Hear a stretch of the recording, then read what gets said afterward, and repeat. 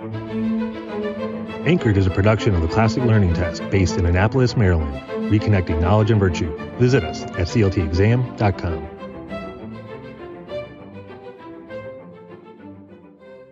Hello, welcome back to the CLT offices. We're glad you're here. Today, we're excited to have Glenn Loury, Merton P. Stoltz Professor of the Social Sciences and Professor of Economics at Brown University. If this is your first time joining us, I'd like to take a little bit of time to explain what Anchored is. This is a program where our CEO, Jeremy Tate, engages in conversations with leading thinkers on topics at the intersection of education and culture. As always, we at CLT greatly appreciate your feedback, so please rate and review this episode and send any questions or comments to anchored@cltexam.com. Don't forget, the Baylor-sponsored CLT is coming up on June 19th. Individuals who fill out an application interest form can take the CLT for free. Details can be found on our website, cltexam.com. Now, without further ado, let's get on to the conversation. Welcome back to the Anchored Podcast, the official podcast of the Classic Learning Test. Today, we have an amazing guest, the one and only Dr. Glenn Loury. Glenn is a professor at Brown University. Glenn, thanks so much for being on the program. Every time I get on Twitter, I feel like you're kind of blowing up. You're like the most popular person on social media right now, which is kind of amazing. Yeah, that is kind of amazing, Jeremy, but it's good to be with you. I don't know what to say about that. I'll take it, though. I'll take it. All right, so, Glenn, we always love to kind of start off with the same question here on the Anchor podcast. Tell us a little bit about your educational journey, even kind of your early memories of early childhood education. What was that like? Did you love learning as a young child, or did that develop later on? So I went to public schools in Chicago. My family life was a little unstable. My mother was kind of bouncing from one place to another with two kids, a single mom, divorced early from my dad. And so I went to 5 different schools before the 5th grade, 5 different elementary schools before finally settling in the second half of the year of my 5th grade year in a place where I continued on through the 8th grade and graduated from grammar school and then went on to high school, public schools in Chicago. I don't remember any preschool before kindergarten. So I don't really I think we were kept at home with family members like aunts or something while my mother was working. But I finished high school at the age of 16 in Chicago. I got a pretty good education in the public schools in Chicago at that time. I got a double promotion when I was in elementary school. And so I was 16 years old when I graduated from high school. And I got a small scholarship to go to an engineering college in Chicago called the Illinois Institute of Technology.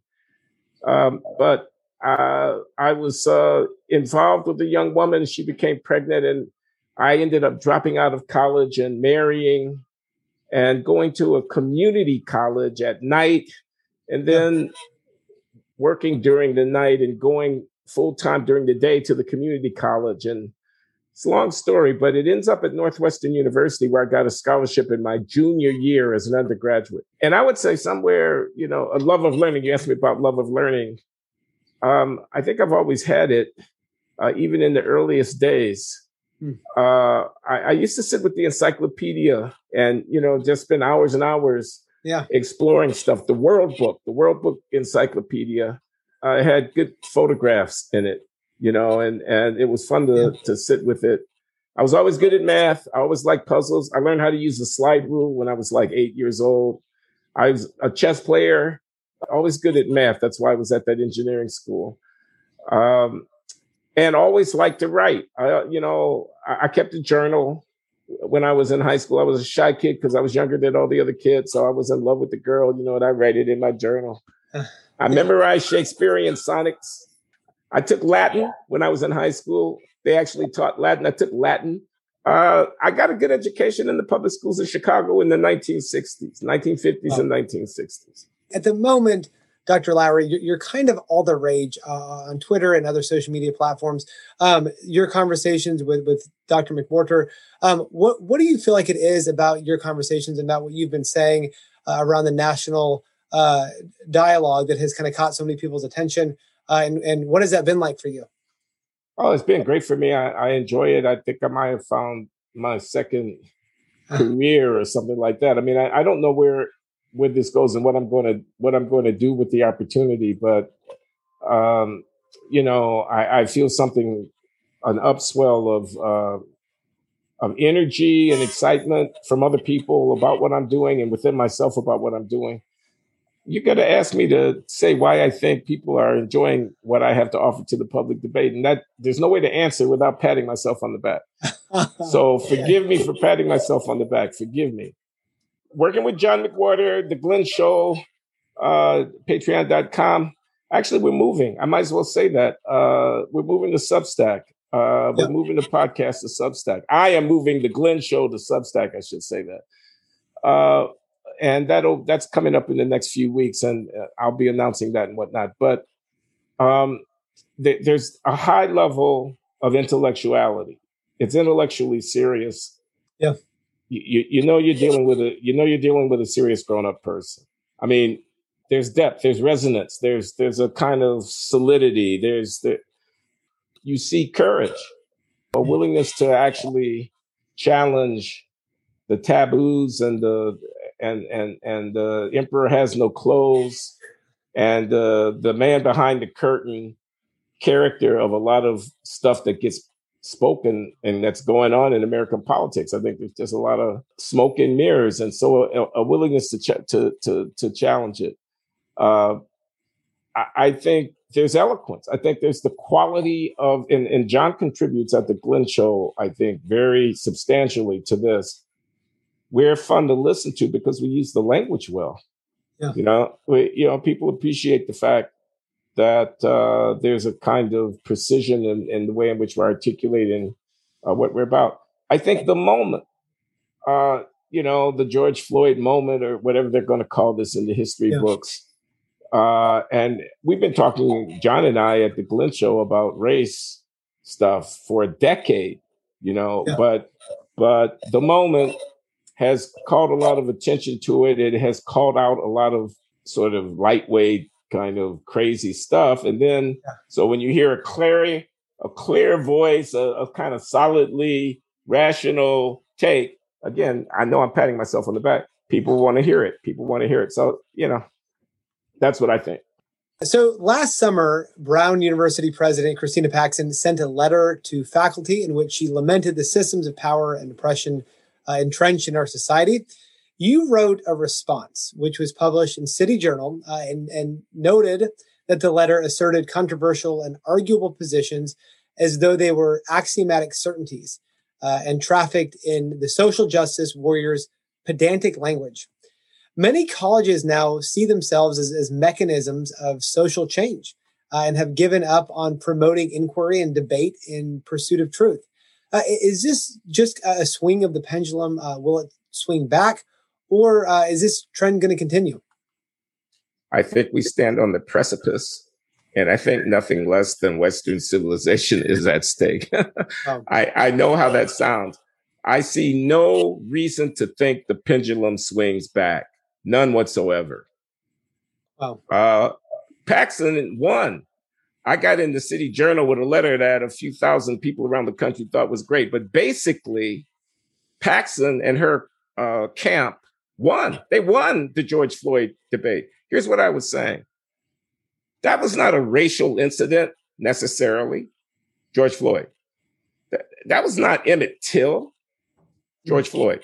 It was what it was. We could go into it, but it was not a site of the coming to terms and the kind of quickening of the deep questions in American history of race. It was not that.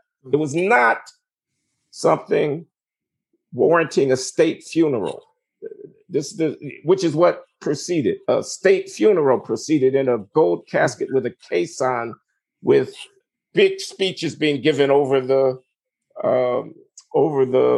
body of George Floyd, as if he had been assassinated, as if it were a lynch mob that had pulled him out, as if he were the hope of the Black aspiration who'd been cut down like Martin Luther King was in 1968.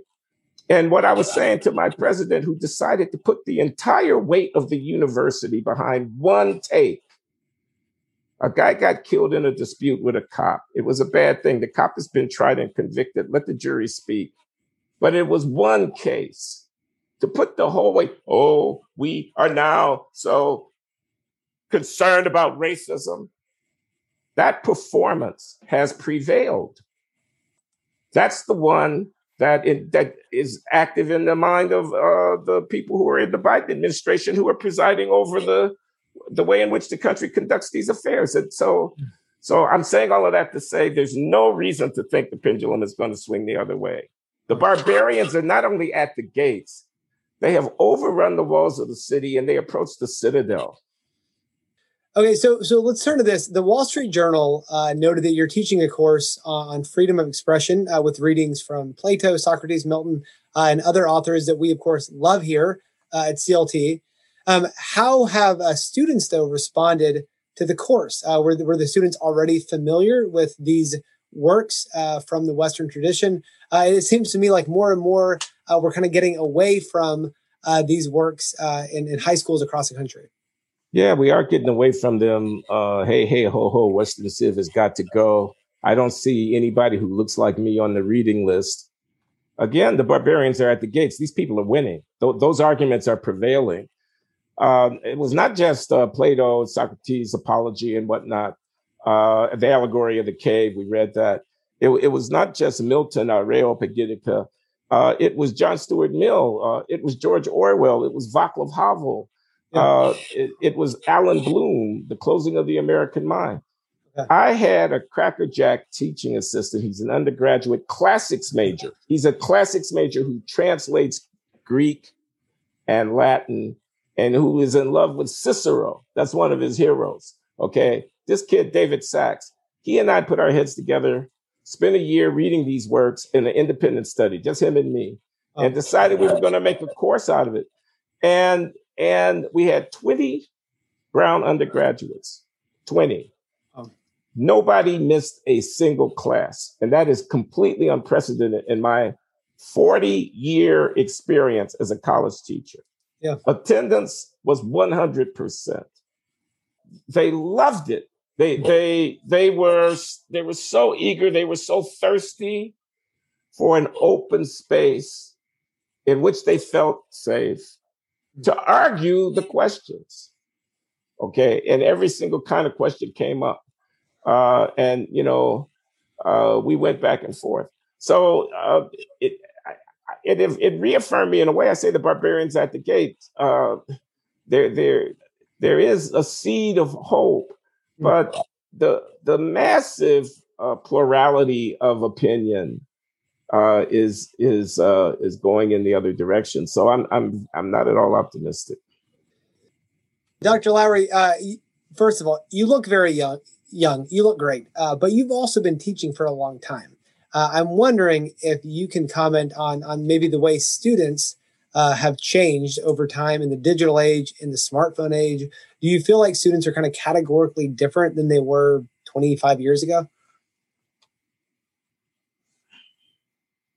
I am reluctant to say yes to that question, although I'm tempted to say yes. Okay. That was Alan Bloom. That was kind of the question in Alan Bloom, The Closing of the American Mind. I don't know if you know the book. Yep. But he's writing in the early mid 80s, probably took in late 70s to the mid 80s. I think that book comes out in like 86 or 85. And he's thinking about what a great education should be and what the point of coming to the university is.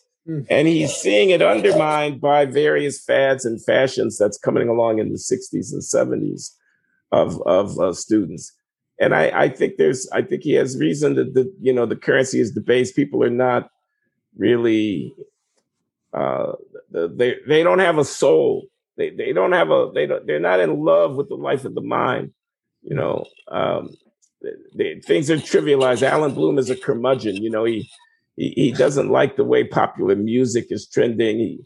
He thinks that the social life of the kids is becoming shallow and superficial, and that relativism is creeping in. And I agree. That really is the crux of the matter, isn't it? That my truth, your truth, dead white men smash the statues. They want to reinvent everything in every generation. No reverence, whatever. But I think another thing that's really big, I mean, these colleges have become like consumer sites. I mean, they become they're top heavy with all this bureaucracy catering to this, that, or the other. They become fixated on this identity stuff where they want to pat the kids on the head and wrap them in a warm blanket and tell them everything's going to be okay. Everything's not going to be okay. I mean, I got to protect the kid from the pain of coming to realize that there's more Horatio to heaven and earth than is dreamt of in their philosophy. But that's the whole point of them coming to the college in the first place, to find out that their philosophy is infantile, and that the world is a grand open place, only there to challenge them. We're there, and yet we want to reaffirm them. We want to feed them. The dormitory has to be up to snuff. We got to have the right kind of swimming pool. So, Dr. Lowery, I'm wondering if you would say you are optimistic or pessimistic right now. I mean, I feel like we're searching for rock bottom in some ways as a nation right now. When you look at the future of a 4-year brick and mortar liberal arts college degree, I mean, I know more and more young people who are just saying, no, thanks. I'm going to opt out of this entirely. I don't see the value to it anymore. What is the future of college? And are you optimistic that the college, the university, is going to re-embrace some kind of substance that is worthy of the lives of these young people? I don't know the answer to your question. You asked me what's the future of college and how do I think it's going to evolve? And I honestly don't know. And it's a very interesting problem to me as an economist. Branding, certification, credential, prestige. The universities and their mad rush into relativism and this trendy, woke, politically correct cul-de-sac that they've wandered into may be spoiling the brand. They may be, and technology. We just had this pandemic. I taught every class last year from this room where you see me sitting right now. Yeah. You know what I'm saying? I taught to 20 in a seminar. I taught to 80 in a bigger lecture course, but I could have been teaching to 2,000 or 80,000. So these brick and mortar outfits now have a lock on the Citadel. They have the keys. If you want to get anointed as, my PhD is from MIT, okay, that still has cachet. That means something. If you want the anointment, you got to come through here, Princeton, Yale, Stanford, Berkeley, etc. You got to come through here. But I don't know if it's a stable arrangement. Technology may be sowing the seeds of undermining it, and they may be drawing on capital that they're dwindling down, I think the big sign will be when people stop making huge gifts, thinking that their name on the building at a university is going to keep it alive for 200 years. When they think they're buying a piece of the rock, and when alternative methods of certification. This is the thing that really, really interests me, because if you're starting from scratch, how do you build the confidence of people in your judgment such that when you stamp somebody certified, it really resonates? I mean, take a law firm. They're hiring young lawyers. And if they come from, or a judge who's hiring clerks, and if they come from Harvard or Yale or Stanford or whatever, and they got letters from distinguished faculty, it's going to be hard to beat that coming from left field, coming from outside. So how do you start from scratch and establish the credibility? That seems to me to be the real problem.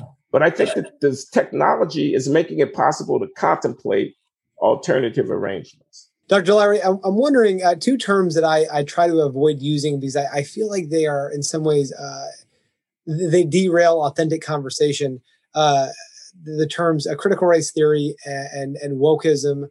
I know that you've at least referred to wokeism in the podcast already. I'm wondering if you could maybe offer a maybe short, concise definition for these terms, and if they are terms that we should continue to employ in the national dialogue, or if maybe they're just unhelpful at this point? Well, I think they are necessary. The woke sensibility, the woke orientation, this is a very woke place. That does have meaning. What do we mean by it? It means they're very attentive to all of the norms and kind of preferences that are associated with a certain political outlook or cast of mind, that having to do with anti-Black racism, that having to do with a sense of political identity around questions of race. Critical race theory and woke, those things are kind of going to go together. I don't ever really use critical race theory. It's become a banner, it's a bumper sticker, and everybody kind of calls on it. And what they're against these books like Robin DiAngelo, White Fragility, and Ibram Kendi, How to Be an Anti-Racist. They're against the diversity training where implicit bias seminars are undertaken and people are asked to talk about being white and white privilege. They're against this is anti-woke sensibility. This is what they're against. They're against the effort to redefine the conversation around race from equality of opportunity and non-discrimination to one of equity, reparation, 400 years, 1619, not 1776, affirmative action. We don't see anybody who looks like us. Let's sue McDonald's because they don't spend enough advertising dollars with Black-owned firms. Let's have a Black vice president. I promise a woman is going to be vice president if I get elected. All of this is a part of the kind of cluster of attitudes and orientations that one associates with woke sensibility informed by critical race theory. So let me answer you now. I didn't answer. I just kind of gestured. Let me answer you. Here's what I understand critical race theory: an account of racial inequality that roots these outcomes in characteristics of the larger social system, not in characteristics of the actions of individual persons. We're not worried about employment discrimination.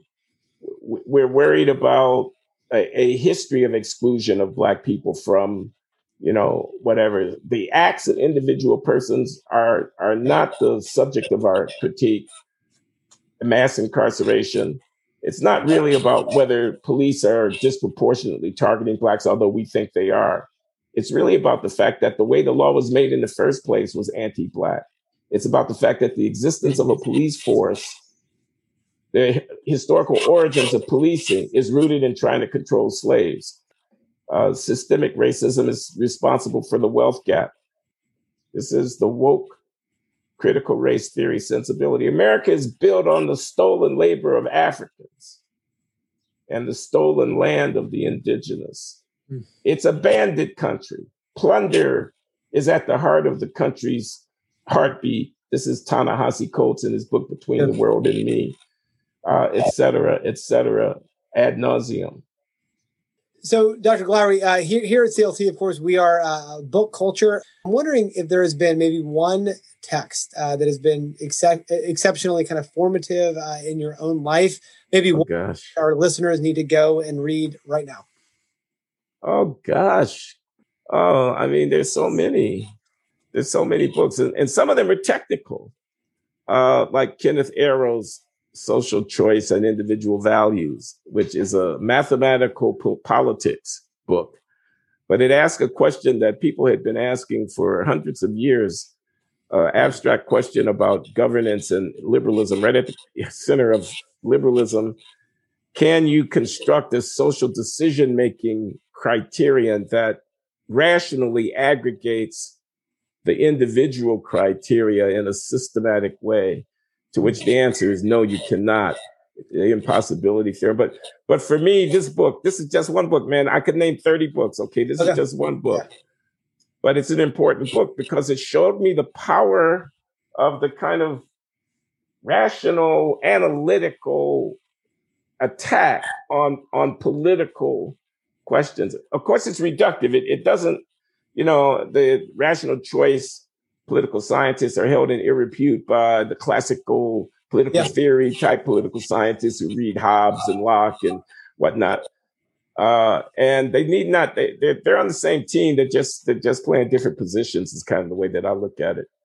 But yeah, that was one book, Paul Samuelson's Foundations of Economic Analysis. Maybe that's got a bit in my mind. I was like 22 when I encountered that book. It was written in 1945. I encountered that book in 1970. And again, it's technical social science. He kind of takes the classical physics, the mechanics apparatus, the calculus, differential calculus, integral calculus, matrix algebra, and he applies it to problems in consumer theory and the theory of the firm and equilibrium theory and economics. This is Paul Samuelson, 1947. Games in Economics Behavior. This is John von Neumann and Oscar Morgenstern. I think it's like 1948 or 49. Yep. Game theory being born, the strategic interaction between rational players with conflicting interests and things of this kind. Crime and Punishment has got a claim on my attention. The brothers Karamazov, the Grand Inquisitor, and all that got a claim on my attention. Again, we are here again with the one and only Dr. Glenn Loury, professor at Brown University. Dr. Loury, thanks so much for being with us today. Oh, Jeremy, thank you.